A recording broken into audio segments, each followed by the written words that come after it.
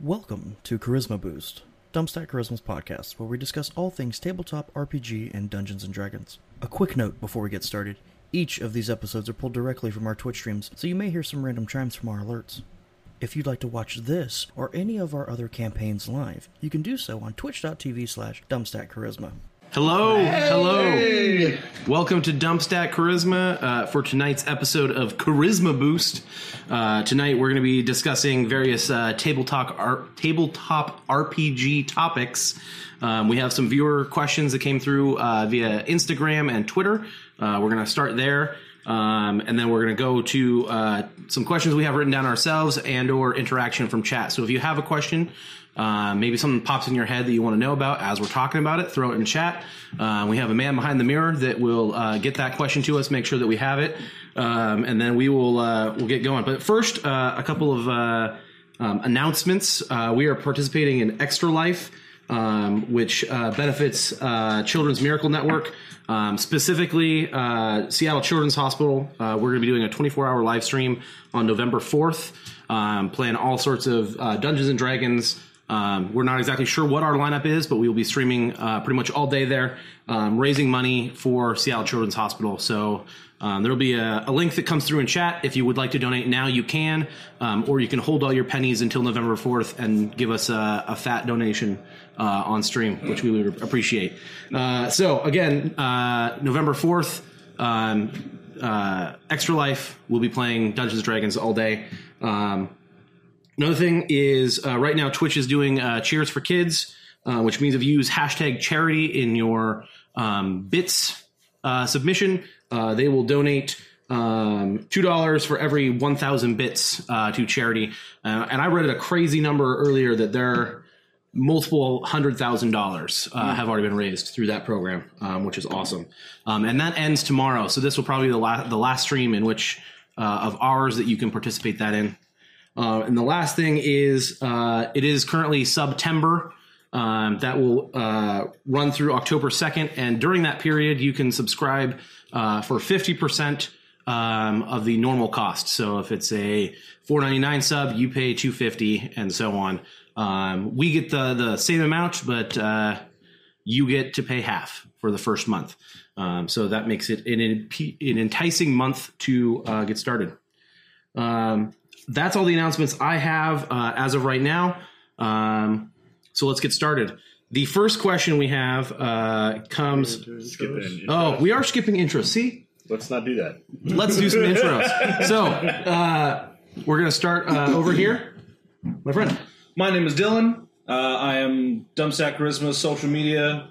So if you're talking to Dumpstack Charisma, you're probably talking to me on The Awakening, our Tuesdays 5e campaign. I play Bindle Grelly Zook, Pasco Eddie Donahue Dornbill.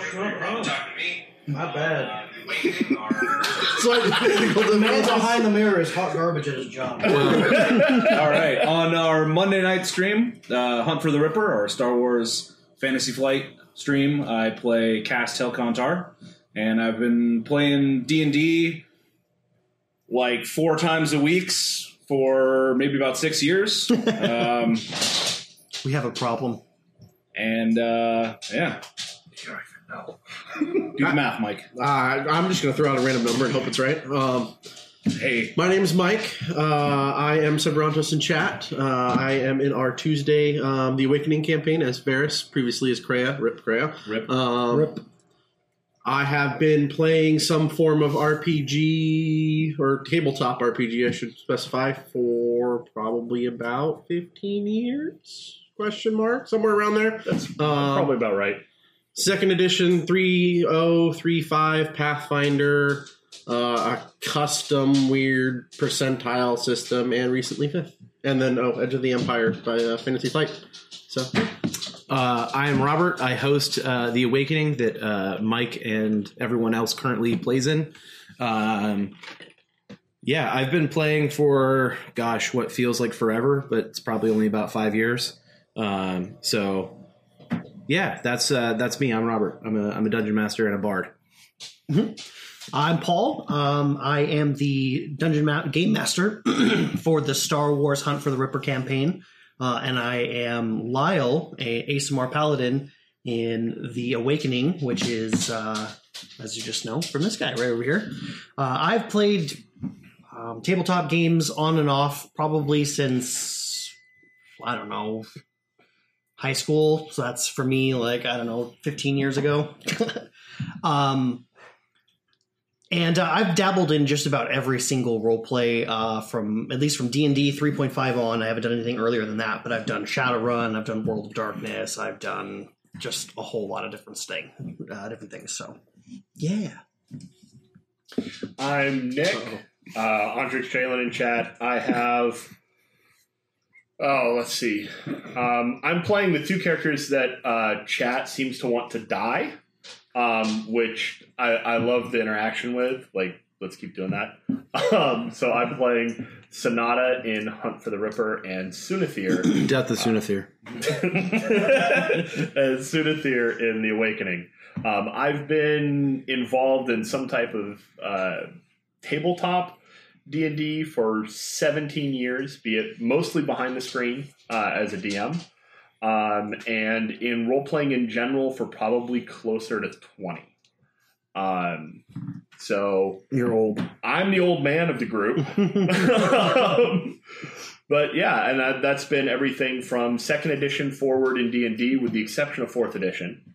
Yeah, we all kind of just glazed over that. We Pathfindered 4th edition. Yeah. Pathfinder did... I've played... Mage the Ascension, Vampire the Masquerade, a little tiny foray into GURPS, but not much. So, yeah. All right. So we're going to go into our first question, which is from Corodono. I hope I pronounced that right. Came from Instagram. I also hope that you're in here watching. Give us a wave if you are. Their question is, quote, I am working on my first D&D campaign that I have ever DM'd for, and will be writing the adventure for my group to enjoy during Extra Life. Are there any tips that you could give to keep in mind as a DM to keep the story interesting? So does anybody have any initial thoughts on creating a D&D game? Let's start with Nick. Start down there. All right. Initial thoughts for a D&D game, make sure that you have a picture of what your storyline looks like. That is above all else something that you want to keep in mind. Where is the story going? And then an outline, not a railroad, not a hard path, but an outline of how you want to try to get the party there. And that will give you the flexibility to adjust as they inevitably throw you a curveball. And with those curveballs, be prepared to adjust to them. Don't stick hard and fast to something. Allow them to be creative. Yeah, to build off of that, I think one of the really important and interesting things that can happen in a campaign that you're playing is make it, at least to the players, seem like the timeline is going to always be marching forward. So if the players just kind of want to hang out and go to a tavern and drink some stuff and, party around, have that dragon that you knew they were going to fight at some point attack the town, and make it seem like, there are consequences for the party, and that makes it seem like they are, it gives them a reason to be engaged, a sense of ownership and things like that. So, I think that's really good. Do either of you have input on that? Fear is a great motivator. And what I mean by that is I play particularly difficult campaigns are my forte, horror and, lots of death and destruction, and putting the party on edge and making them fear for their life is a great motivator. So I'm a fan of that one. I would say that the most interesting things the players do will be, to them, the things that they choose to do. So whatever you're putting out there, I'm sure they'll enjoy, but the things they're going to remember are the things that they choose to do. So if you give them something to go after and kind of get out of their way, they'll have a blast with it. Mm-hmm. I have one more thing to add. So do I. Yeah. Yep. Go for it, Paul. No, spoke up first. One thing that can get very frustrating as to kind of a sublet to my previous statement is make the characters, or let the characters feel like they're progressing. You know, you've been in this horror campaign. They've been getting their shit pushed in for quite some time, and let them feel their advancement. Make combats that used to be challenging, keep them at like the same level, so that way they can feel their growth. So that way they can feel like, hey, we're getting over this threat. That way they're not always dying. I would say my number one advice for starting a new campaign, especially as a new DM or new players, is to take some time before you actually start the campaign. You don't have to give out any spoilers, but it's best to sit down with your players and talk about your sort of the setup that you're going for. So if it's low magic or high magic, you know, there's all those basic conversations that happen when doing the whole setup for a campaign. But really, it's who are your characters? Why do they care about what's happening? And this is your personal motivations and things like that. And get those really set out. Because I think we talked about this in our last around the table, that character motivations are what's going to drive you forward. And if your character doesn't have motivation to go forward, then it's really draining for other people to try and motivate someone who isn't motivated themselves. So... Did you have something to add? Yeah, if we've still got a little bit of time. Yeah, we got plenty of time. Go for it. So, so the other thing I wanted to add is kind of circling back to one of my points. One of the pitfalls I fell into as a new DM that I would caution you away from, as far away from as you can go. If the party or one of your characters in particular does things that you either don't expect or you don't want them to do, restrain yourself from immediately responding no. It's something that I did a lot of in my early campaigns. I know Mike can attest to that. He played in a bunch of them. I have no idea what you're talking about. And it stifles your party's creativity. It's one of the things that you want them to have. Because like Dylan was saying, the things they do, especially the creative, strange little things they do, are going to be the stuff that they remember. The stuff that they remember the campaign for. Not necessarily just that character or just that session, but they'll remember the campaign based off of the small things that they did. And a lot of those are going to be things you don't expect them to do. So, Legendary Pants, thanks for the host. As it appears, we're in the midst of being raided. Oh my gosh. So thank you. Make sure you click over to the channel, join the chat, ask some questions. We're talking role-playing games. Right now we're talking about DMing your first game, specifically for a extra life stream coming up in November. Building off of things that the guys have talked about. For me, I think you got to start with whether you're deciding to homebrew a campaign or if you're running a module. Running a module, the first thing you want to do is read your module all the way through front to back. Know what's coming in the book. I know it sounds obvious, but I have watched streams where the DM has not done that.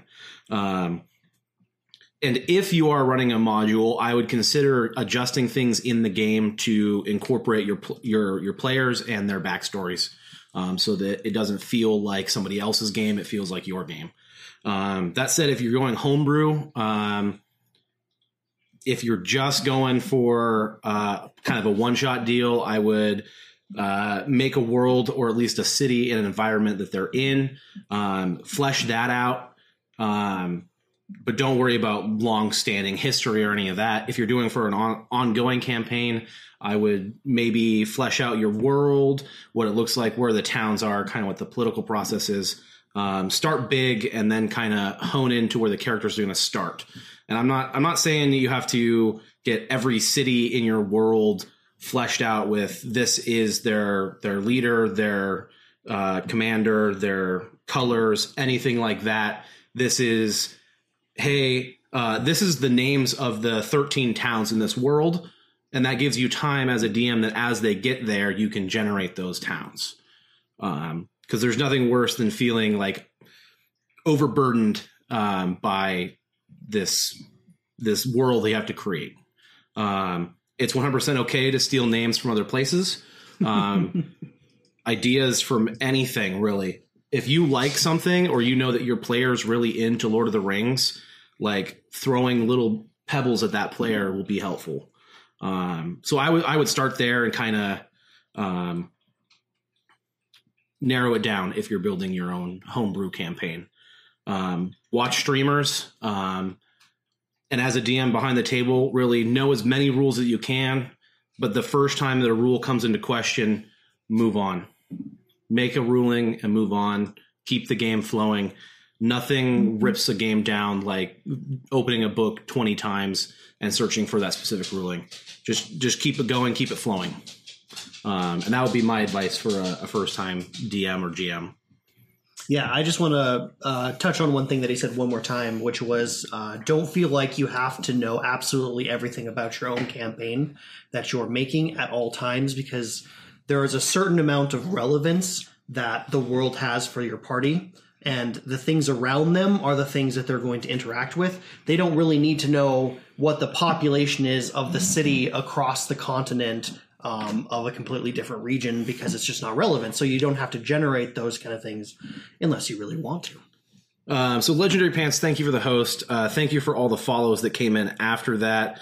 LP Stanford, LP Zophor, Keys, thank you for hosting. Really appreciate that. Keorki, thank you for the follow, along with Cassius, Camriel, the Booney. Lots of people. Javerbit, really all thank you guys so much for the follow. You can read on our page about our campaigns when we stream those if you guys want to catch those. But we'll move right back into the topics, guys, here. Love you guys. Thank you. Thank you very much. So the next question we have comes from the Grinning Frog on Twitter. And again, if you guys have any questions, throw them in chat. We'll talk about them. It can be literally anything. If you want us to go back to a topic, we can do that. I suppose not literally anything, but so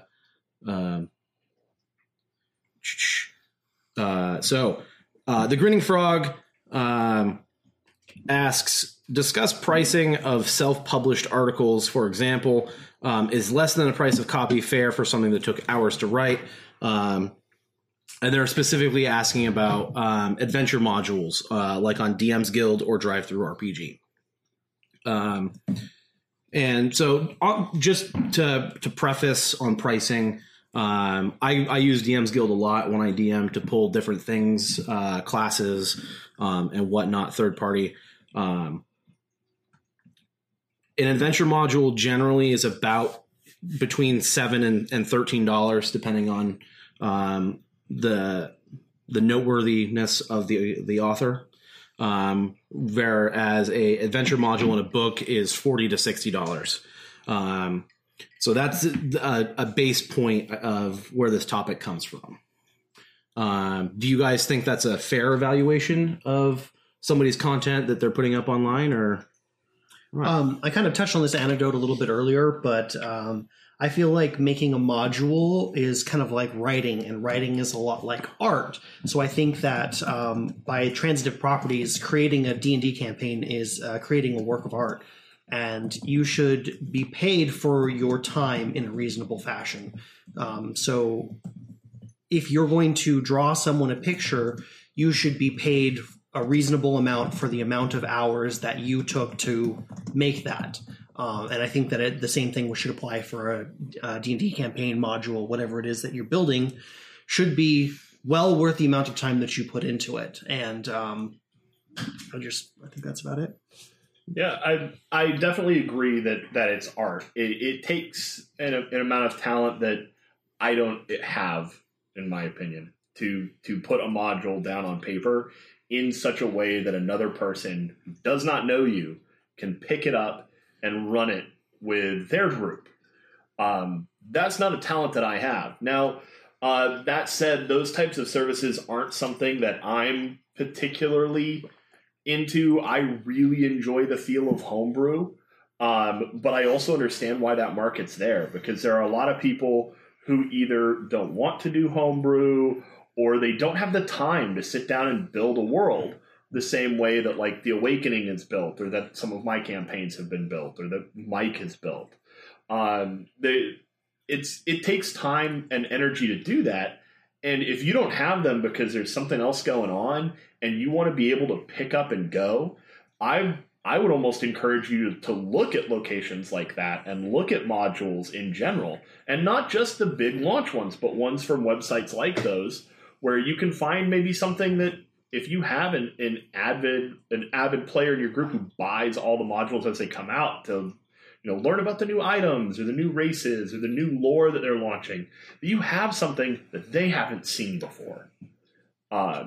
And I think that that's a great way to do it, and it helps get the names for those people out there who are trying to get their art recognized. Right. Yeah.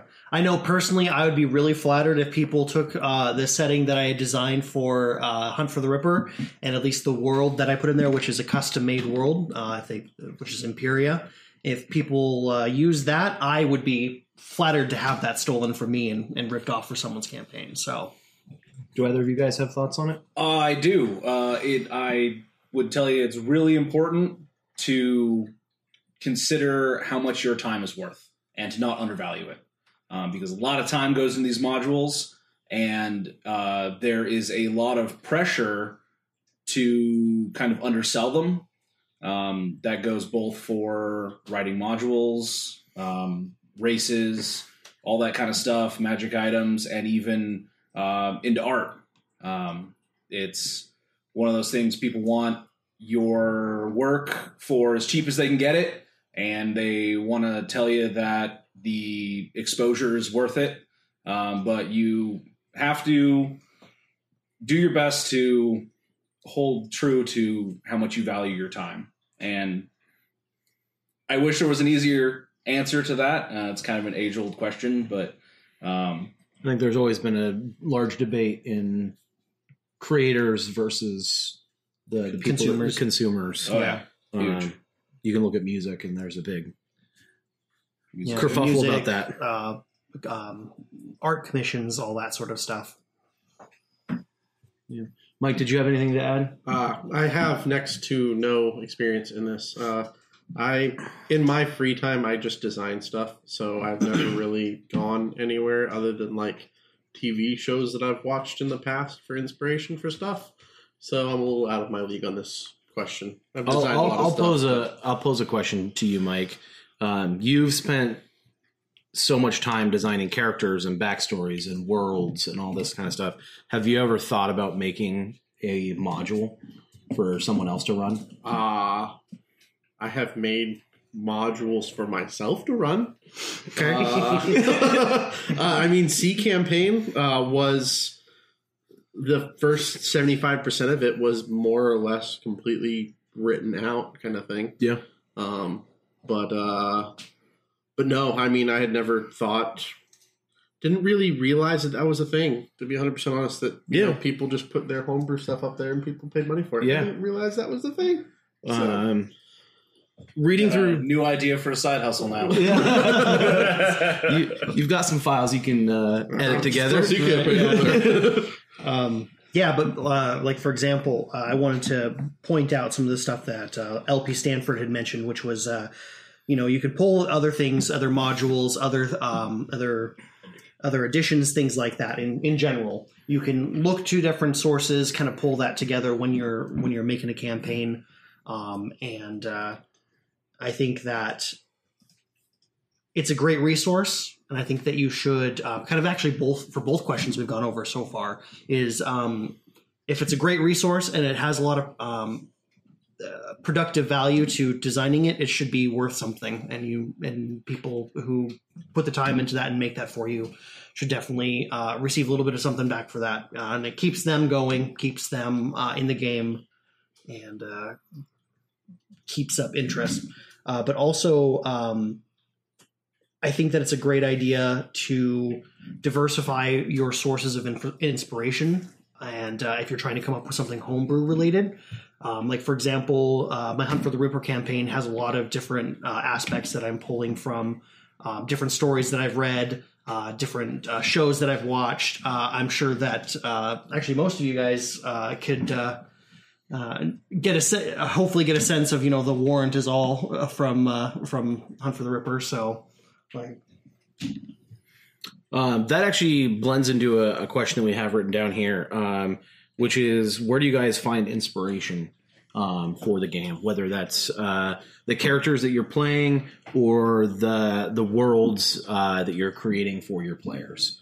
Did you want to start that? I'd love to start that one. Yeah.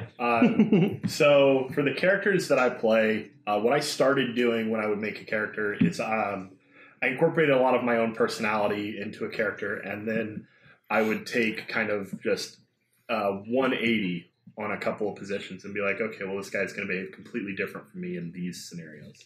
And I build a personality that way because it was easy for me as a beginning player to get into a character that was similar to me.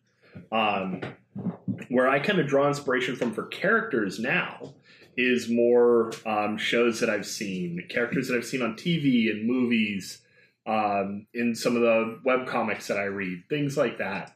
And then every now and then I'll see either a class in one of these books or a race in one of these books where I'm like, okay, well, that looks like something that I'd really like to run. Sunithir, for example, is something that I saw the lizard folk. I read a little bit about the race, and I was like, I want to play this.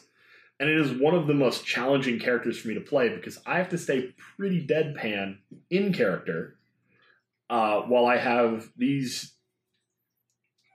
there's no other term for it, jackasses constantly making jokes. And it is so tough not to laugh while I'm trying to play my character. For my games as a DM, I borrow heavily from games that I've played. I know that on the last episode of this, some of the guys talked about Exile. That is borrowed extremely heavily from a game that I played when I designed that campaign. Interestingly enough, called Exile Escape from the Pit. Funny how that works out. I know, right? But your inspiration can be anywhere. Just make sure that if you have that fire to play something or you see something, you go, I'd love to try that. Find a way to do it.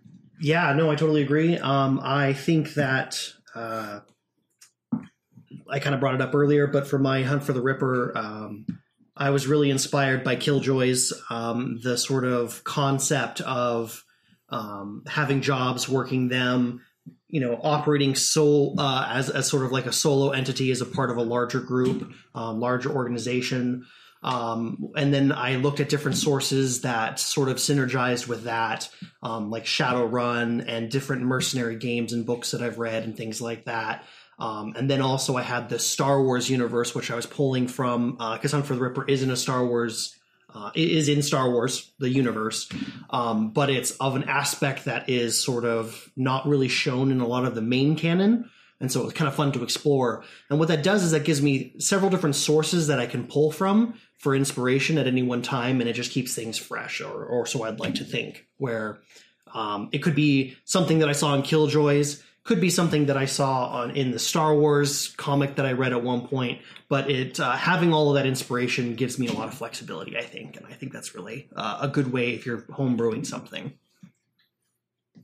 Well, you guys. For myself, I pull inspiration from movies I've seen, TV shows I've watched, and books I've read, books especially. And I feel like, my personal favorite genre is like classic fantasy, swords and horses, shit like that, which translates really well into D&D. And for my earlier characters, one of the things I did was I would look at one of the stats or one of the skills and kind of just ask myself, what would happen if I just boosted the shit out of this? What would that look like? What would that feel like? How would that play? And that got me a lot of ideas early on. These days, I tend to, first off, look at the characters I'm already playing. I tend to play multiple campaigns at the same time. And just rule those out. Anything super similar. If I'm already playing a tank, I don't want to play another tank. If I'm already playing a rogue, I don't want to play another rogue. And I look for interesting kind of combinations of attributes. One of my personal favorite things, as evidenced by Bindle in The Awakening, is tiny, goofy little characters that are super strong in one way or another.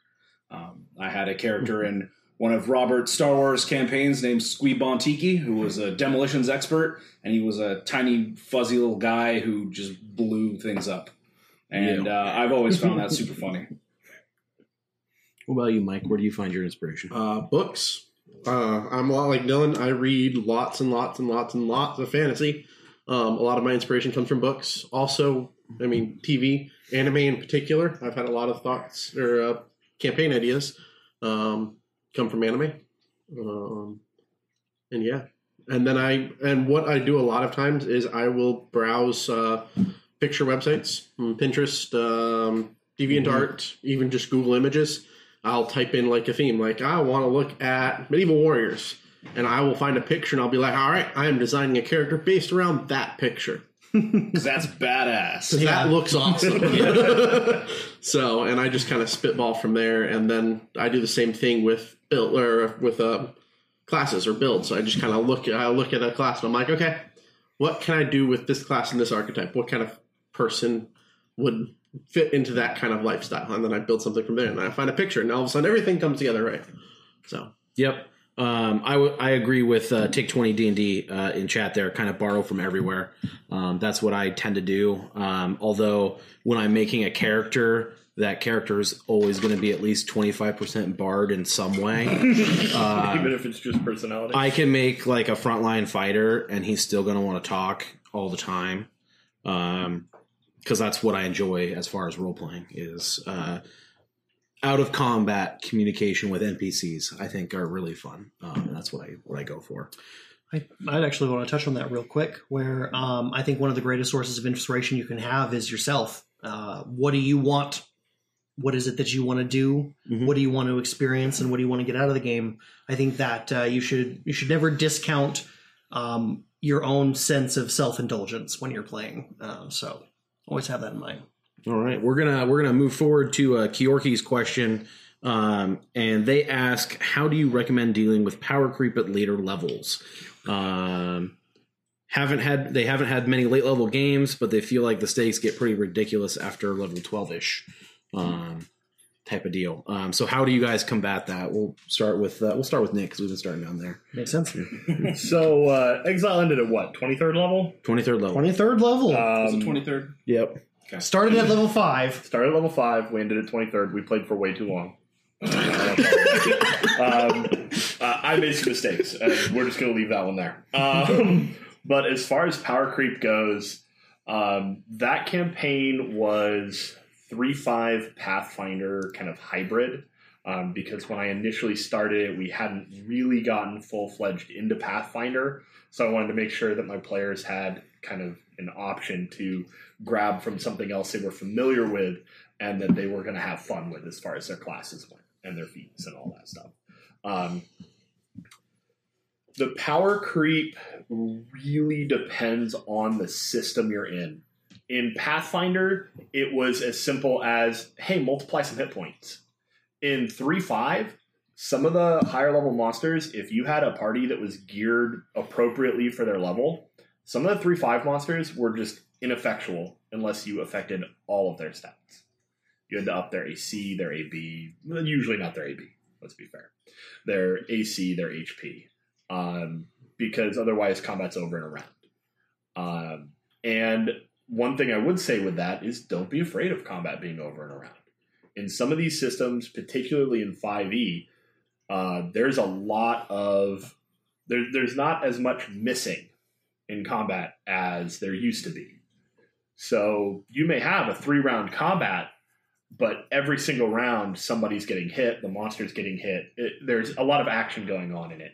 And I think that is really important. But looking at monsters that are above the CR of your group, don't just look right around them.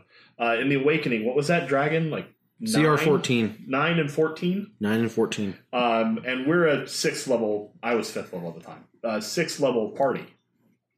So look at things and gauge where you're going to go based on what you believe your party is capable of from past experience. I think to add on that, know your player group as best as you can. one of the things that I knew that I could throw a CR9 and a CR14 dragon at the party is how much these guys have played the game and will inherently understand what fighting a dragon means simply just tactically on the battle mat. They will know just from playing the game for so long that when they fight a blue dragon, it's resistant to what? No comment. Yeah. No comment. See?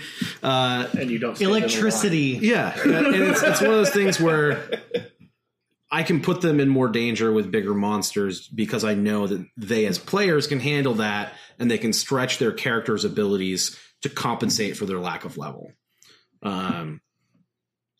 It's also another thing when you get to that level to not be afraid to kill a character when you're up to 12th level plus. Character death is a great storytelling element. If a character dies, it's not always permanent. There's spells that can go on. There can be story elements that can bring that character back. Prestidigitation is overpowered. But Needs to be 3rd level at least. but don't be afraid to shy away from those story elements that can come from killing a character. Sometimes it can be really shocking when a player dies.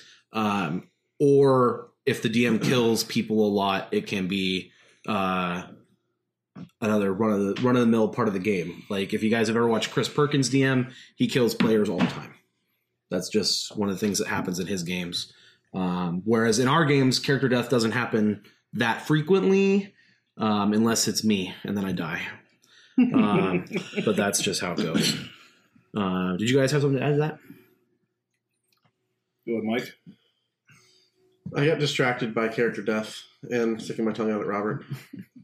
We were talking about dealing with power Power level beyond 12. I would actually have something on that Go if you ahead. want to take a second Yeah. for that. One of the things that I think is really important about once you start getting above level like 6, 7, 8 up to 12 is that don't be afraid to let your players feel like they're level 12 and above. When you're level 3 through 5, you're talented, you're a cut above soldiers, you're something that people can depend on, and things are out to kill you and things are swarming you and you're going through dungeons and you're fighting things. That's pretty normal. At level 12 and above, you're pretty awesome at this point. You're a paragon. You're really awesome. And you should be allowed to feel that way in the fact that maybe your missions aren't all about you just going and defeating something or people running up to you and trying to attack you. Perhaps it could be now people don't want to fight you directly. Now they want to get to the king that you're protecting, or you are being hired to protect things that aren't level 12 and they need you for that reason. And so the culture can shift with your level, and I think that's really, really fun to play with. Coming back to you. Be aware of the strengths and weaknesses of your party. A notable, I guess, example of this was Exile campaign. For a while, I DM'd Exile, and I created what I called the anti-party in order to create a very difficult fight for the party. And I made a group that was more or less designed to counter a lot of the aspects of the party. So know how your party typically fights and try to throw curveballs or design encounters to sometimes limit their strengths. That's a good way of the environment, essentially, or even specifically built characters to not necessarily be super powerful, but just have a good way of preventing the boomstick from immediately killing your high DPS from immediately killing whatever monster you throw at them, kind of thing. So that whole person is fantastic at any level. I would say in some ways you can tailor the storyline to the level that the party is at. If you are 15th level, you're probably not going out and fighting bandits. And if you have your party go out and fight some bandits that are also 15th level, it can kind of throw them off because it doesn't make a lot of sense. I would also say in some ways you can throw encounters at the party that aren't necessarily just kill this thing. And if you give them either moral dilemmas or timing dilemmas or things that they can't just throw one big number at another big number and win, you can slow them down a little bit without, undercutting what their characters are built to do. I had another thing, but I just lost it. All right, well let's move forward. If Continue. it comes back, we'll jump back in there. Cora Barton had a question, which was what are our favorite types of characters to play, whether it's a race type, a class type, or a character type. For me, my wheelhouse is Bard, bar none. Even if I'm playing a Wookiee martial artist, there are Bard elements in that character, and that's just kind of how I roll.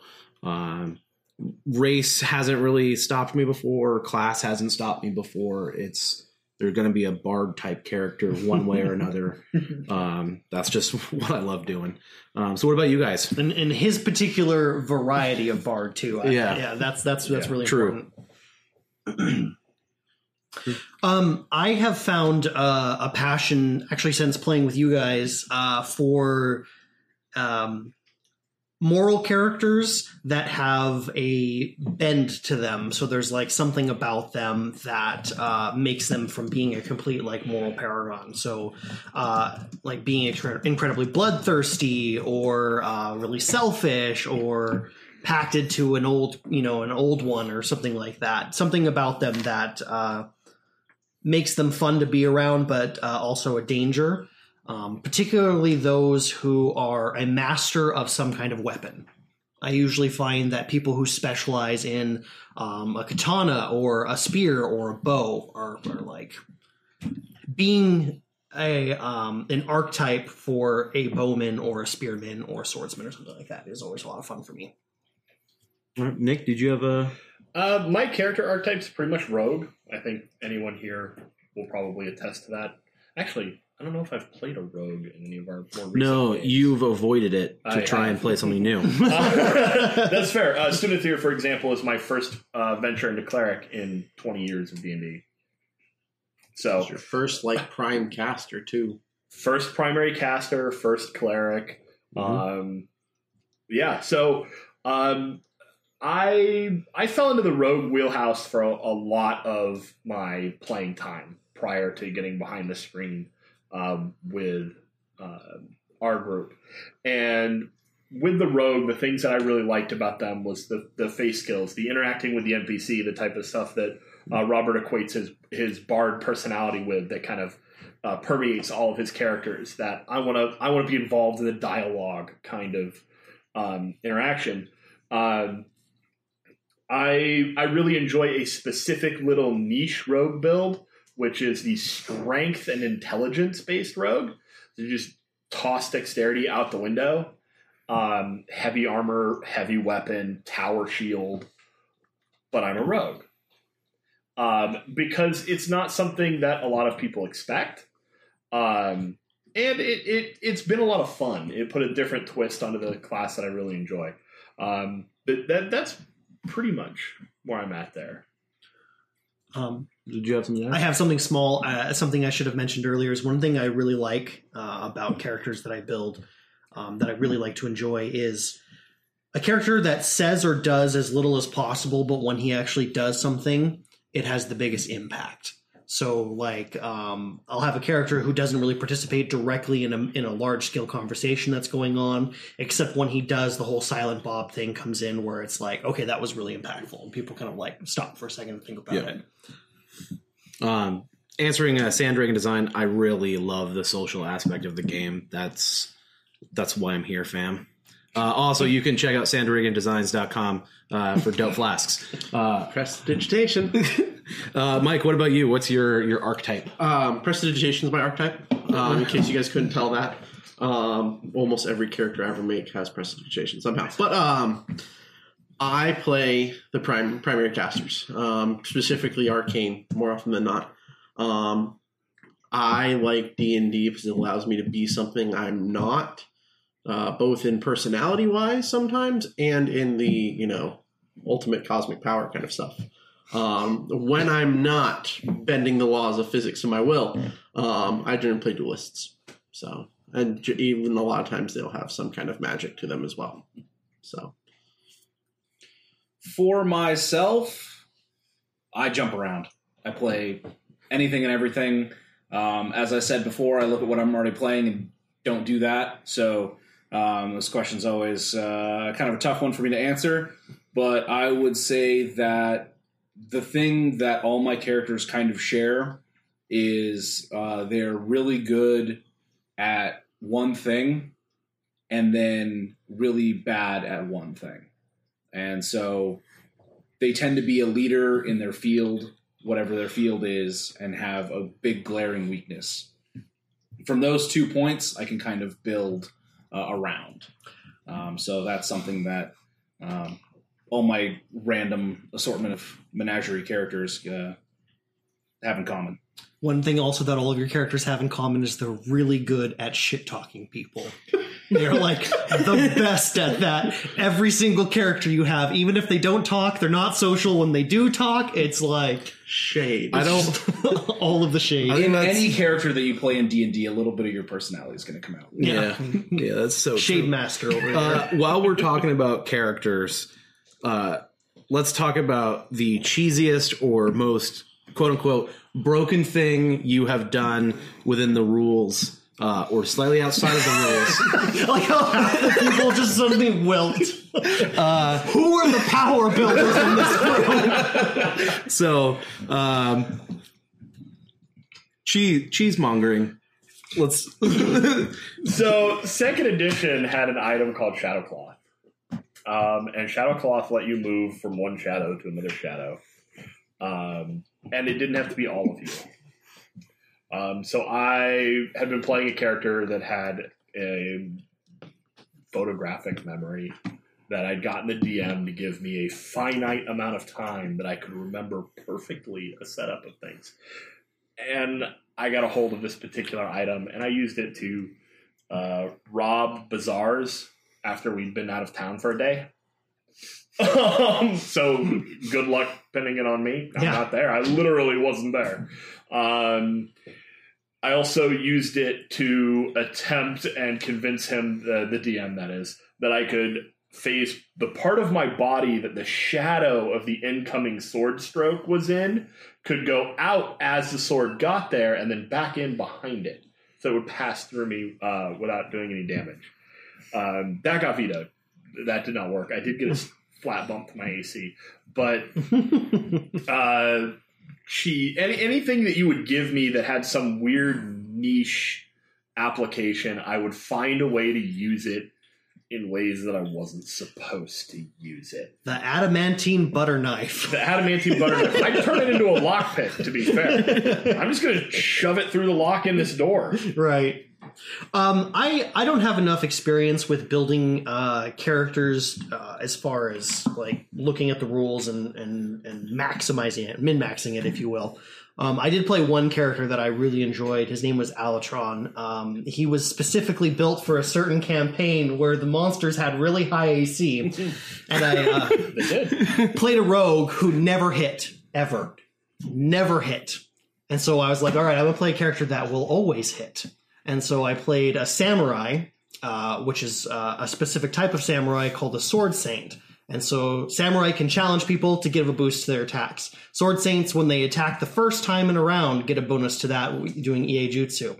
And then I just stacked a whole bunch of different feats to make the first strike really, really powerful. And then I had a helmet, which could cast spells by itself and would cast True Strike. So every time I would swing, my AB would be like easily 50 something. And it's like, like make AC higher than that, damn it. And well, that was good for Allie. It sucked for the rest of us. I could hit stuff. And then the whole point was I only needed to hit once, and I was doing upwards to 200, 300 damage with a single sword strike. Just mind you, we were 15th plus level at this time, so there were a lot of options as far as feats. To talk about just like, I don't generally break characters. as far as builds go, much like some of the other guys here. Actually, one of the first complaints I had when I was said, "Hey, we're going to start streaming on Twitch and we're going to be playing a 5e campaign that I'm going to DM." Everyone was like, "Yeah, but there are no options in 5e. How am I going to break a character with no options?" All I want to play is a ranged paladin. Yeah, I know. I'm creative liberties in the storytelling, but what I like to do with characters to generate some cheese is have a crazy off the wall idea and explain to the DM how I'd like to do this idea while using aspects of my character. So, like in our Hunt for the Ripper game, I've had Fur do numerous things already, which are, I'm a high strength character. This is the stupid shit that I want to try and do. Please kill me, daddy, type of thing. But that's kind of what I try and do is generate things that there aren't. The daddy? Yeah, generate necessary rules for. And try and get a cool story element out of that. That's how I try and cheese it.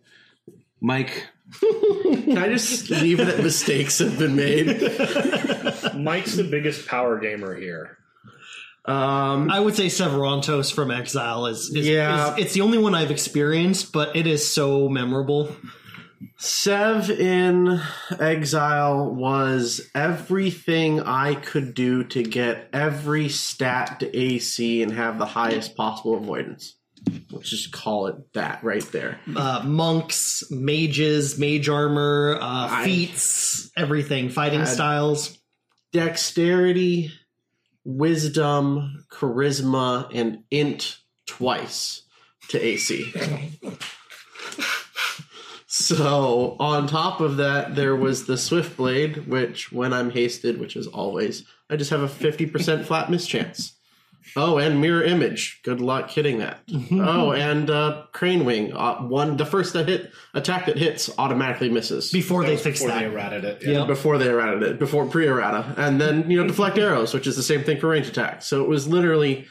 I want to say there was a 20th level NPC that was like a Flurry Master that had was 7 levels higher than Sev and had like a 0.025 chance of successfully hitting in a round.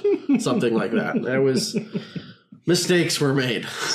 It was fun, but should not be done. I build a lot of weird shit, especially in Pathfinder. But since we were talking a lot about weird builds, I'm going to go with something a little different. And this occurred in Exile. Characters were created in groups, and each group got a magic item given by the DM, which were almost never used. And my group got Marvelous Pigments. Oh my gosh. And Marvelous Pigments allow you to draw something and it becomes real, basically, but there's only... Up to 1,000 GP of item. Of mundane... things. There are certain things you can make it out of. This came into play while we were sieging a fortress that had a nigh impregnable wall and gate. And what my character did was he turned invisible and drew 1,000 gold worth of sawdust, if you can imagine that, in front of the gate. Sawdust. That's a lot of sawdust. Which Popped it up in the air and ignited it. If you've ever seen a powder combustion bomb, look it up on YouTube. It's pretty amazing. Nick, to his credit, let it happen. We went through it. Things happened. And you let it happen. That happened. He laughed, and then he said, it's not going to happen again. That one's probably my favorite. To be fair, Bjorn's character had to make a saving throw or die, and then had to utilize a once per session class ability to make that throw again because he failed it. True. Or we would have. That's just because he's dumb, though. Well, he ignited your bomb with a touch spell. Yeah, he didn't realize it was a touch spell. I'm like, are you sure you want to do that? Are you sure you want to do that? And he's like, I've already said I was going to do it. So, boom. And I think he like literally flew into the next region, and he woke up like in the mountain range where he was found by barbarians. All right, so we're gonna move forward on the topic here, and this one I think might be somewhat controversial in its nature. Oh gosh. And the topic is around electronic devices at the table. As we all have our phones out as we're monitoring Twitch chat, but while playing the game, that can bring up issues. I think we've all been in games where people have been playing mobile games while role play is happening, or scrolling Twitter or Facebook, trying to keep up with the news. But at the same time, there's people that have their spell books there. They're looking up on the SRD facts about their character and their build, so that when it comes up, they know what's going on and what their character is, how to utilize this ability. So it's gone both ways in our group. What are your guys' thoughts on it? Exile's actually been played both ways on this one. When I first started Exile with this group, I think Mike's the only one here who was in the first run with this group of folks. Bjorn was also there. And it was kind of before everyone has an electronic. Like, we had a laptop. It was my laptop as the DM so that I could access my notes. I still have that laptop. It weighs like 12 pounds. But the electronics at the table rule, I really came down on a couple of times because I had a lot of people, like Robert was saying, playing games on their phone, playing games on their laptop, just zoning out and looking at art. And to me, as a DM, one of the most disrespectful things you can do is be distracted while I'm trying to run a campaign and to tell a story with my players.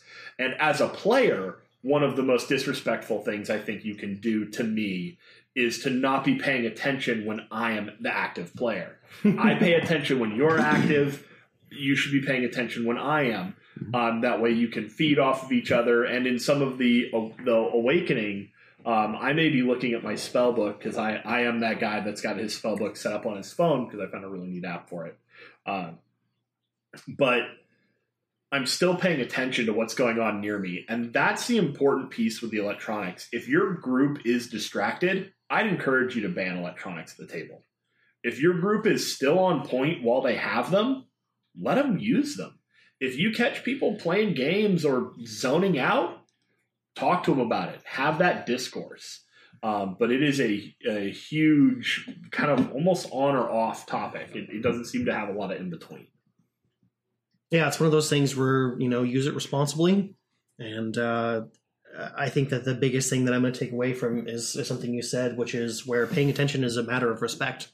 And when the DM is talking, the most disrespectful thing you could do is, I'm sorry, what? Say what? I'm sorry, I wasn't paying attention. What's happening? Can someone repeat what just the narrative just did? I wasn't paying attention. It's awful. For me, I think our group, since we started streaming our games, any device issues are completely gone because everybody's more in a performance mindset than a bunch of friends sitting around a table telling a story mindset. Although we're still doing that, but we're more conscious of the fact that we are entertainers in that moment. We've got them.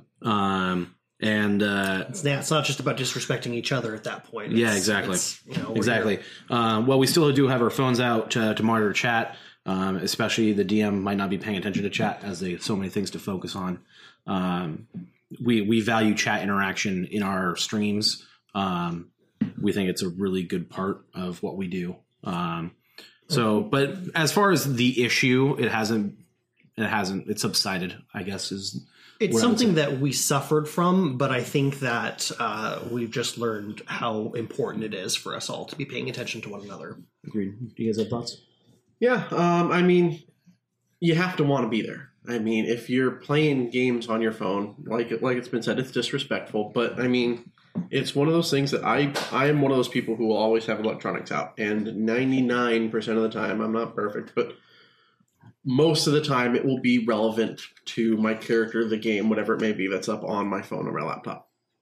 You have to, as the DM, trust your players to, if they want to play, then they want to play. They should be paying attention. And I personally have never said no electronics. just because I don't want, I mean, we're all here to have fun. If I'm not keeping you well entertained with my story, then okay, do your thing, I guess. But why are you here? If I think you're at not that point enjoying it would require a conversation between the player and the DM Well, saying, why are you here? Question is yeah, exactly where that one goes. yeah. So I don't have a ton more to add on it. I think we've covered it pretty well, but I would say nothing kills my enthusiasm more than if it seems like nobody gives a crap. And if people are paying attention and interacting, it really gives you momentum in role-playing. All of the best times that I've had and all of the most interesting things that my characters have done or said have been when they are interacting with another player. Yep. Bouncing ideas back and forth and riffing off of each other. And without that, it's pretty tough to get going. And if you have someone who is blatantly just not paying attention, it really, it kills you. Yeah. That said, I would say know your players and who they are, what kind of people they are. If you are playing in a group like ours, we've all known each other for quite a long time. We're all adults, even though we don't seem like it. And we should be able to be trusted to play our part in the game and pay attention. Yeah. But if it becomes a problem, it has to be dealt with. Yep. Agreed. one thing just to add, and it's something that I've noticed over time, people are more likely to be distracted by electronics in bigger groups. When it's, as the DM, when it's harder to keep everyone engaged at the same time. I mean, if the party splits and party enters town, they all split and go everywhere. The DM hits people one at a time because you can't really, it's hard to have conversation with multiple people at the same time. Mm-hmm. When there's only 4 people to go through, you're not away from any player for too long. It's easy to keep everyone engaged. When you have 10 players, well, it might be an hour before someone is even talked to. And it can be very hard to keep someone's attention for that period of time. So one thing that's, I think, very nice is keep your group smaller if you can. And then the problem seems to have solved itself. Something that Dylan said that I definitely really agree with is that one of the things that I really enjoy when I'm role-playing is when I get a reaction out of other players and they engage with me on something that I've done or respond to something that I've done. And it really makes it, it makes me feel like I'm a part of it, that it encourages me to continue doing that and things like that. Like, for example, a really touching moment, which is very weird, is Lyle is a character who's always kind of been out of the group and not really had his sort of like niche that he did. But he spent some time as a sheriff's deputy. And so when it came to matters of law, he was surprisingly on point with what he knew. And there was a moment where the party just kind of was like, wow, that's oddly wheelhouse of you. And it was really fun. One last note on that. Technology is great in D&D. There's things like D&D Beyond, which are out there where you can literally have your character sheet digital. So that is an element. Another thing is getting there are always options for not having electronics at the table.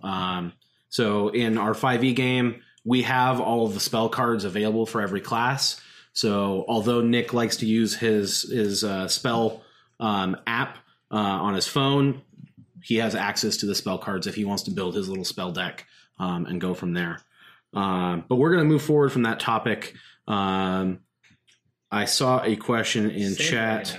Yes, which was, how do you deal with things like I was already in a rage or I was stealth?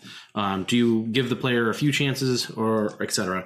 I'm going to start on this one because I have a couple different thoughts on this. The first one is generally I don't care. If their character is a known rager or a known person to stealth, that's fine. I don't expect a character to say I'm going to stealth all the time, but that's just my DM style. I like to play fast and loose with it. That type of argument, I think, can take momentum from the game where momentum is important. So that's kind of my initial stance on that is roll with it. Another thing we've done in the past is institute situations where X player will say, at the start of combat, my first action is going to be to rage always. This is when we enter combat, that's my character's instinctual reaction is to rage. I know we've had a couple instances where we've had things that just proc automatically. I'm always power attacking unless I say otherwise. Exactly. Yeah. So we'll pop over here. I have a couple really interesting pieces with this. Mike, I'm going to tell a story about you. Lantern? Yeah, the lantern. So the first iteration of the Exile campaign, First session ever. This was what? My first session ever. Yes. They were investigating some mines that had kobolds in them. And Mike had a lantern with him and decided he was going to go stealthing around to see if he could see where the kobolds were coming from, where the noise was coming from. Mike never put the lantern out. So when he got spotted and they started running over to him, the reaction that I initially got was, but I was stealthed. How'd they see me? And I was like, but you didn't put out your lantern. So little things to the players you can do. Now, would it be fair to assume that the character would know to put a lantern out? Sure. I mean, and to Robert's point, it can cause argument between DM and player when you say, no, you can't do that. Most of the time, I completely agree with Robert on if there's time for combat to happen, the time before it happens, let the party have their little situationals the way they want them to be. They have time to get them that way. If they don't, if they're ambushed, if there's some type of sneak attack, make sure that the precedent is set with your party out of character before things happen. That, hey, these situations may come up. If they do, here's how it's going to work. There's not an opportunity for it, and a lot of times that's a given. But if you have a player who makes a habit of this, talk to him about it. I'm going to keep circling back to that talk to him about it thing, because that is huge if you want to run a successful game, is making sure you're communicating with your players. And that's where this one I think is going to lie mostly, is with communicating with the players to let them know if they're doing that, hey, we're going to let it go this time, but next time you really need to let me know that you were stealthed while you were traveling, not after you got ambushed by raiders. Yeah. It's so hard for me to keep all of the things I want to say together, but I think one of the most important ones that is kind of a cultural thing when playing a tabletop role play is that you should always have a disposition of, this would be fun for the story. This would be fun for the instance. This would be fun for the anecdote. Not necessarily, this is how I should beat the game. So, for example, if it's a question of whether or not you were stealthing on the trail and you're attacked by goblins, like, if you say, is it possible that I was out, like, peeing in the woods and I came back and saw that the fight was going on, could I then start combat stealth because, like I came back in and something weird was really happening or something like that? And you're like, haha, that would make a really fun instance to play off, a very fun story element. I think that's what people should really be aiming for first, and maybe not in those specific that specific example, but we're not here to one up people. We're not here to defeat the DM. We're here to have a fun story and enjoy ourselves.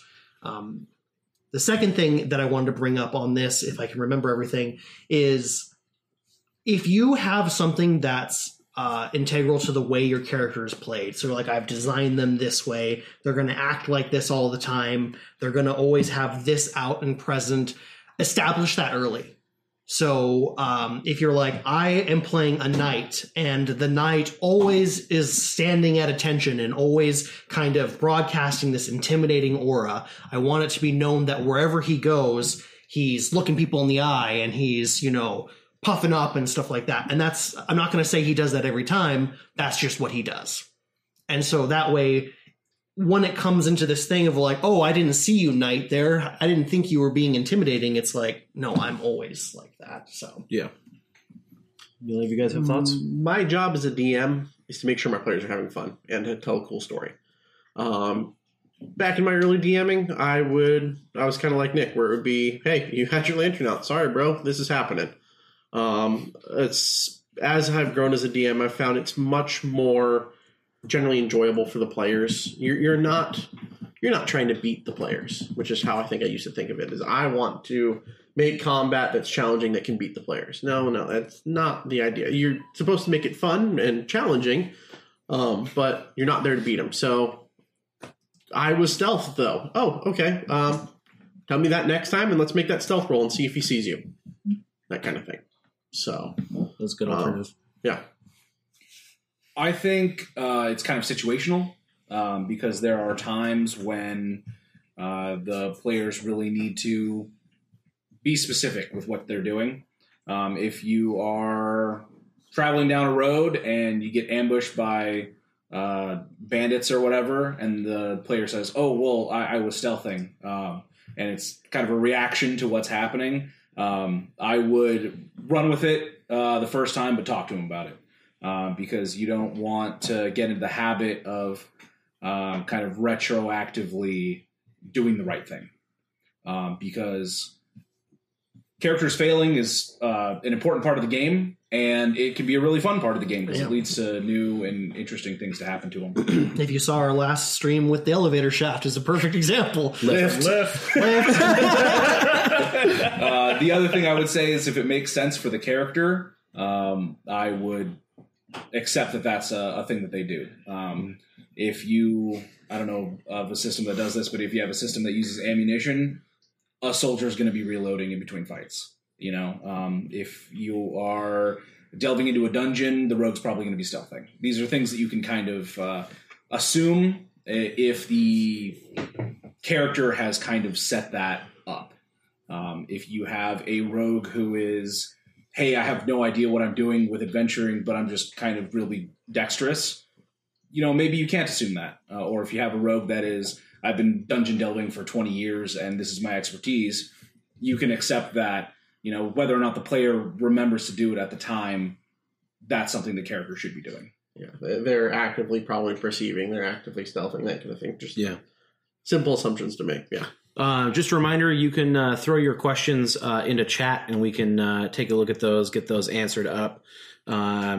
Moving on topics here. Actually, Keys brought up a decent point in chat that might be worth circling to.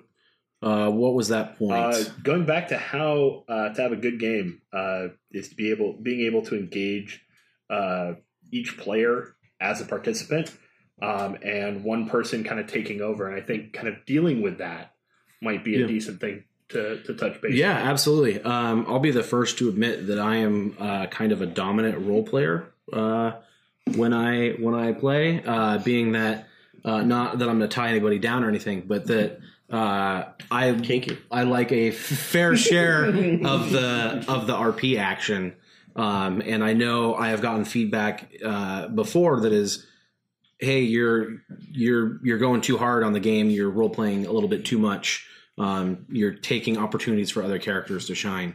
And I think that's happened mainly in games with larger player groups, for sure, where there's you have to make the pie go. Can definitely exacerbate things. You have to make the pie go further. I think a classic example of that, not to cut you off, is the rogue that goes on a scouting mission and then tries to solve the entire dungeon by themselves. It happened once. I wasn't referring to just you, but he wasn't even in that campaign. Yeah, so him. Unless we're thinking about... he's talking about I'm the not talking rogue. just about the Paladin rogue. I'm talking in general. The rogue that goes off... It did not happen just once. Okay.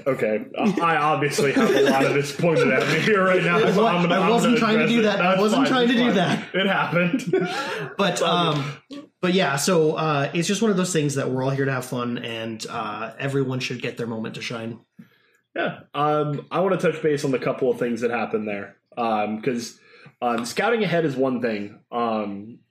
As a player, there has to be an understanding that while I may be scouting ahead, I'm not going to get the 2-hour dialogue with the DM that the whole party was going to get when they arrive there by myself to be able to engage with it alone. That should never be your expectation. In one of Paul's campaigns, I played a dex-based paladin. It was basically a rogue. And I did exactly that. I went to Scout a City, and I saw the boss, and I decided to fight them by myself. And that was a bad move as a player. I will flat out admit it. That was the wrong thing to do first as a player.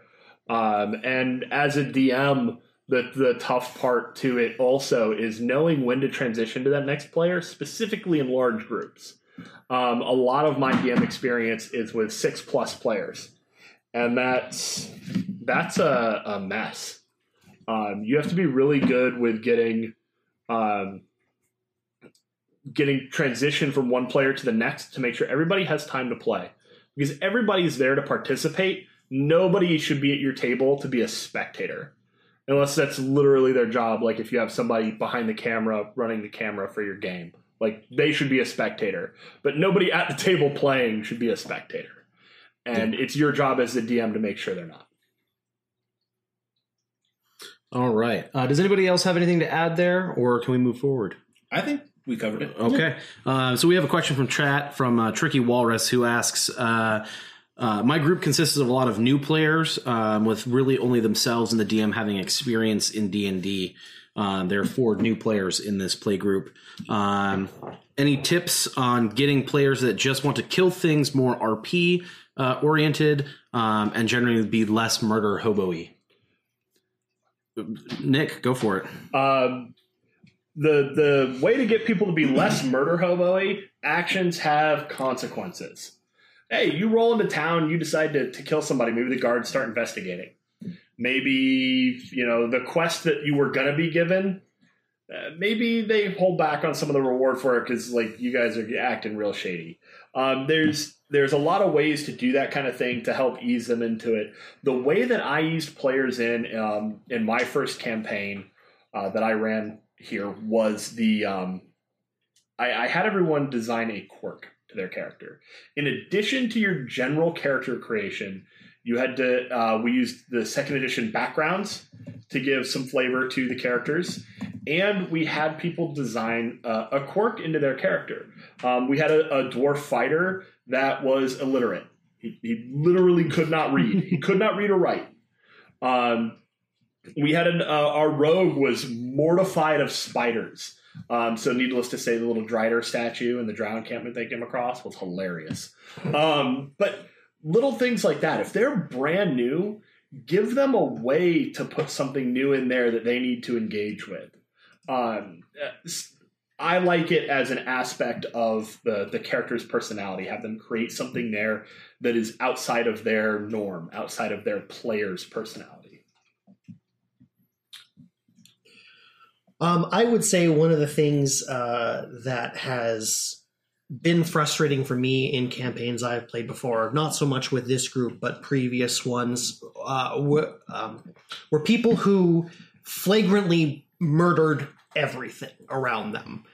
So they killed the barmaid, they'd kill the barkeep, they'd see someone in walking in fancy clothes down the street, and then they'd murder them and all that stuff. And I think that we've already touched on consequences, actions have consequences. Super important in a campaign.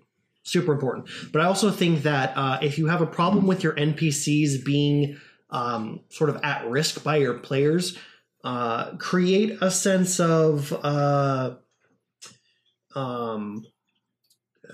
don't really quite want to say empathy, but try to make your NPCs and your these are monsters meant to be hunted and killed, make it worthwhile to the party not to do that. So make the NPCs nice. Don't give murder hobos an excuse to get upset and kill someone for fun. Have someone genuinely go out of their way and say nice things about the players. So that way their tendency is, do I want to kill this guy? I do want to kill this guy, but he's been really nice to me and he buys me drinks. Why would I kill the guy that buys me drinks? Why would I do that? So it's really troublesome if you have people who just want to slaughter everything. Clearly he has money and I can buy my own drinks. You guys have thoughts? Yes. I would say, first off, you got to understand that what the players want to do is what they're going to do, and it's tough to change people. But you can encourage them in various ways. And the first way to do that is communication. I think if you set expectations ahead of time in your campaign that you want things to be role play focused, you want to not just run around killing things, that's a great place to start.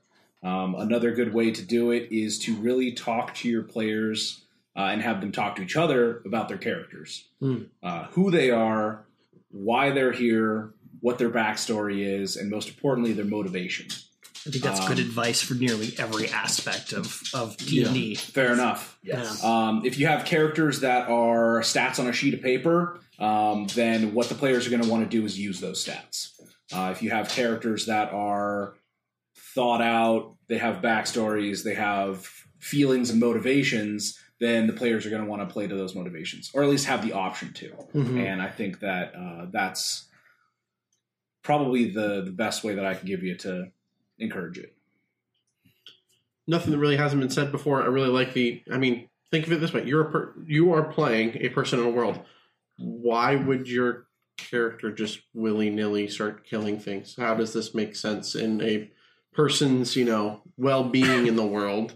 Being known as a murderer, you're going to get murdered if, guards are going to come down to you. Something bad's going to happen. Yeah. Try to play as though you are a person. Get that mindset that, while there should be some meta, why am I going to go out adventuring when I could die and just make money here? Okay, put that aside a little bit. But, act like a person and play a person. Your character is a person in this world. I think accordingly.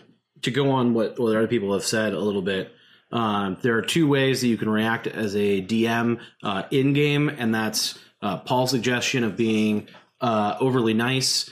The other way to go is to punish them for their actions.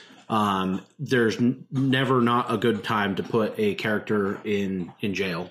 Bartenders are always super powerful. Yeah. And as far as introducing new players into the game, I think one thing that in this day and age, new people to D&D have access to examples of D&D. It's not just the stats on paper that you can go to and go, this is my character. You can also show them Critical Role or RStream or Maze Arcana and see how other groups are playing D&D, that is not just murder hobo encounters back to back.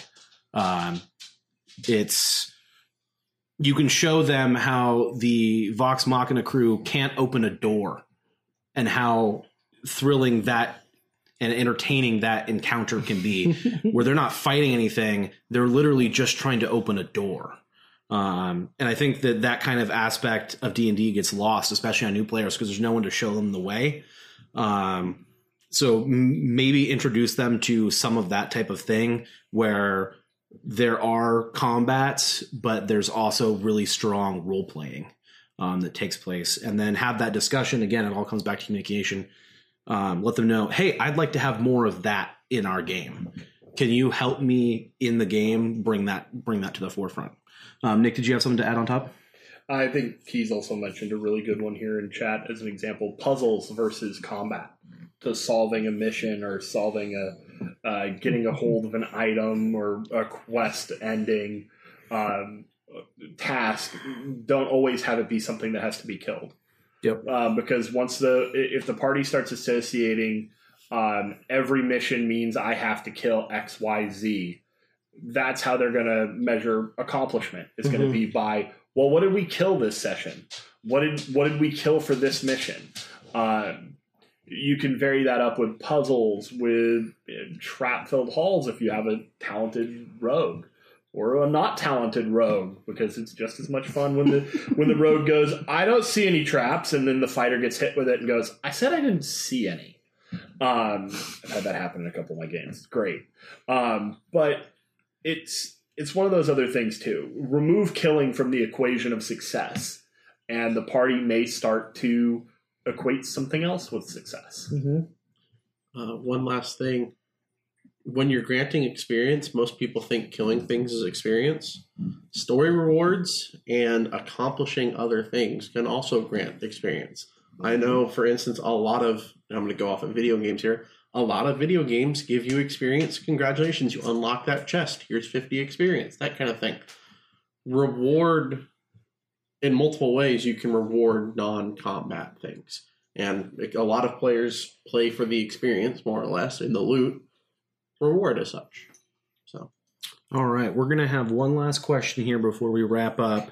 This is actually one of the questions that Dylan proposed earlier, which is, do you lean towards a sandbox style game or more of a direct story style where there's points along the plot that have to be hit versus players just in a world? What do you prefer as a DM, and then what do you prefer as a player? And then kind of how do you balance character choice versus railroading if you're going on a more linear scale? Let's actually start opposite here with Dylan, as it's a question that he brought up. Dylan, what do you feel? I generally prefer a really strong story. And so I am pretty comfortable with things happening regardless of, what my actions are. So if the DM says, well, the town's going to get attacked by a dragon, and they do that, regardless of the character's choices, I'm pretty okay with that. I've never really been concerned with railroading, as it were. The style of game and the style of DMing that I really like is when the DM chooses the objective and the players choose how they achieve that objective. I think it's a good balance. And I like to know as a character what I'm heading towards. Because one of the things that really kills me and kills my enthusiasm and stuff is if I have no idea what I'm supposed to do. If I kind of walk out the door and it's like, hey, what do you want to do today? And all the party kind of looks at each other. It's like, what do you want to do? What do you want to do? Yeah. So I like to know what I'm getting into, and then have the opportunity to take whatever skewed, weird, niche, off the wall way to achieve that objective that I've got. As a DM, I build more of the railroady style campaigns. I'm going to come out and say that. A lot of times when I'm designing a campaign, I almost write it like a book. Here, this is how I envision the part that this is going to go. This entire campaign, there are going to be things that are going to go off. The players will have their choices. They can do what they want to do. But this is the general timeline / story I have in mind. And then I throw the players in it. I'm like, okay, I will give you gentle pokes and prods, and sometimes not so gentle pokes and prods, that this is probably the right course of action. You should probably go investigate this murder. But let the party do what they want to do. Because nothing kills a party more than you must go do this, and if you don't do this, then I will find a way to make you do what I want you to do. It stifles creativity. As a player, on the flop side of that, I can do either. I have a lot of fun with both of them. I like a very direct story where we are marching towards a goal, and that goal is in sight, and we know what we have to do, and let's go do it. I like that a lot. But at the same time, I can have fun. One of our big groups where it was a little more sandboxy was Leonardo. And what we did is we had little story segments. And in between each story segment, we had 2 or 3 months of downtime. That was a very good way to have a sandboxy feeling where your character can accomplish things in the world besides the actual missions, like build a tower, have a castle, have a small retinue of soldiers to themselves, that kind of thing. Led to a lot of development, sandboxy kind of feeling, and storyline feeling. For me, as a player, I love storylines and will go towards them every time that they're put forth. Sandboxes, I kind of have the same issue that Dylan has, where's the motivation for me to do anything? Like, I know who my character is, and he's just going to do whatever that character would do. So without some form of direction, it's really tough. On the flip side, I've tried DMing a sandboxy type game, and have struggled in that campaign. Either A, keeping up with the players in the direction they want to go in, or having a direction to go in at all. where you just kind of have a big world, it can be kind of daunting if they choose to go in a direction that you hadn't considered. So I definitely prefer the module approach where there's a linear storyline. But I completely agree with Dylan that the player should still have choice. And if the quest is more open-ended, that's better, in my opinion. I think one of the really important things when designing a campaign is have the facts that can't be changed as minute as possible, but have them there. For example, Hunt for the Ripper. I know who the Ripper is. I know under where they are, what they're doing. You know, I know that, and that's not going to change. How I introduce them to the campaign isn't going to change. And the different instances where there are important things that have to be done or discovered are going to be there. Checkpoints A, B, C, and D.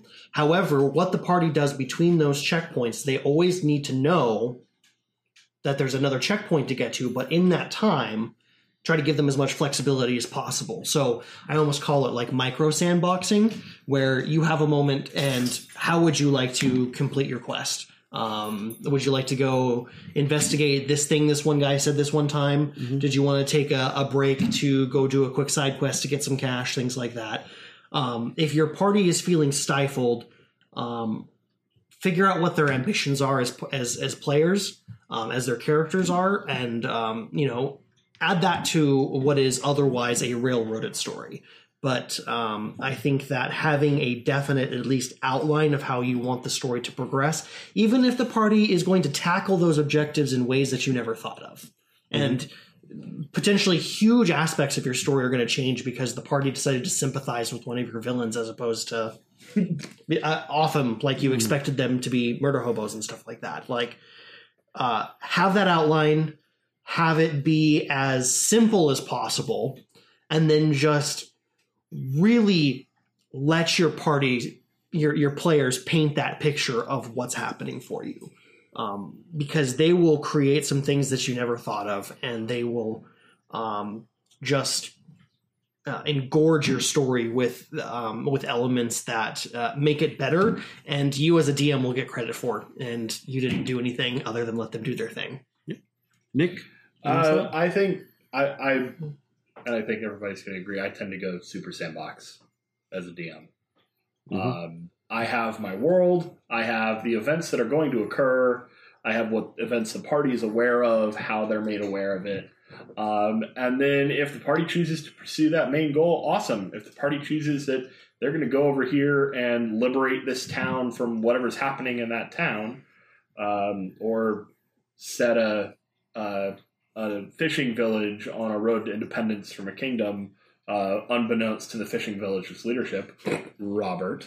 Yep. I'm going to let him do that.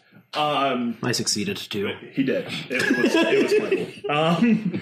But the important thing that I try to do as a DM is to try and keep the main goal in focus somehow. Either after a mission is completed, like the side questy, another piece of information becomes available, or hey, there was a guy that's been waiting to try and get in touch with the party for a week while you were out on that adventure.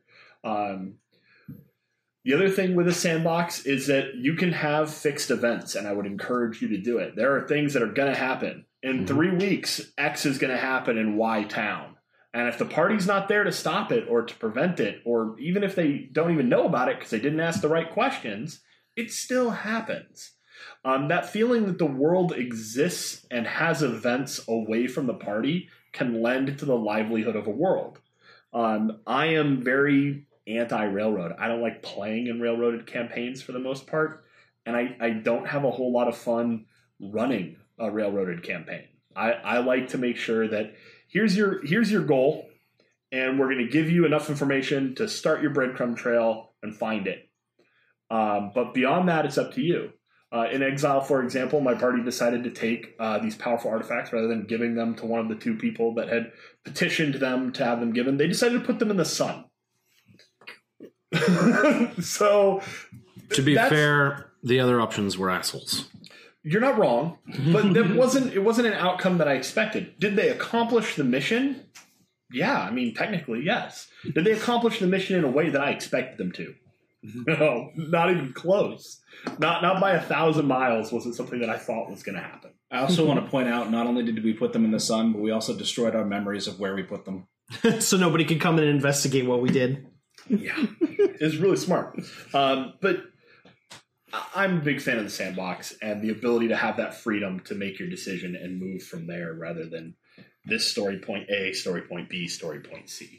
I like how we're like a gradient almost. I feel like it's been like railroad, sandbox. I want to add one more thing in if I could. Yeah. One of the most important things that I think is in role-playing is player agency.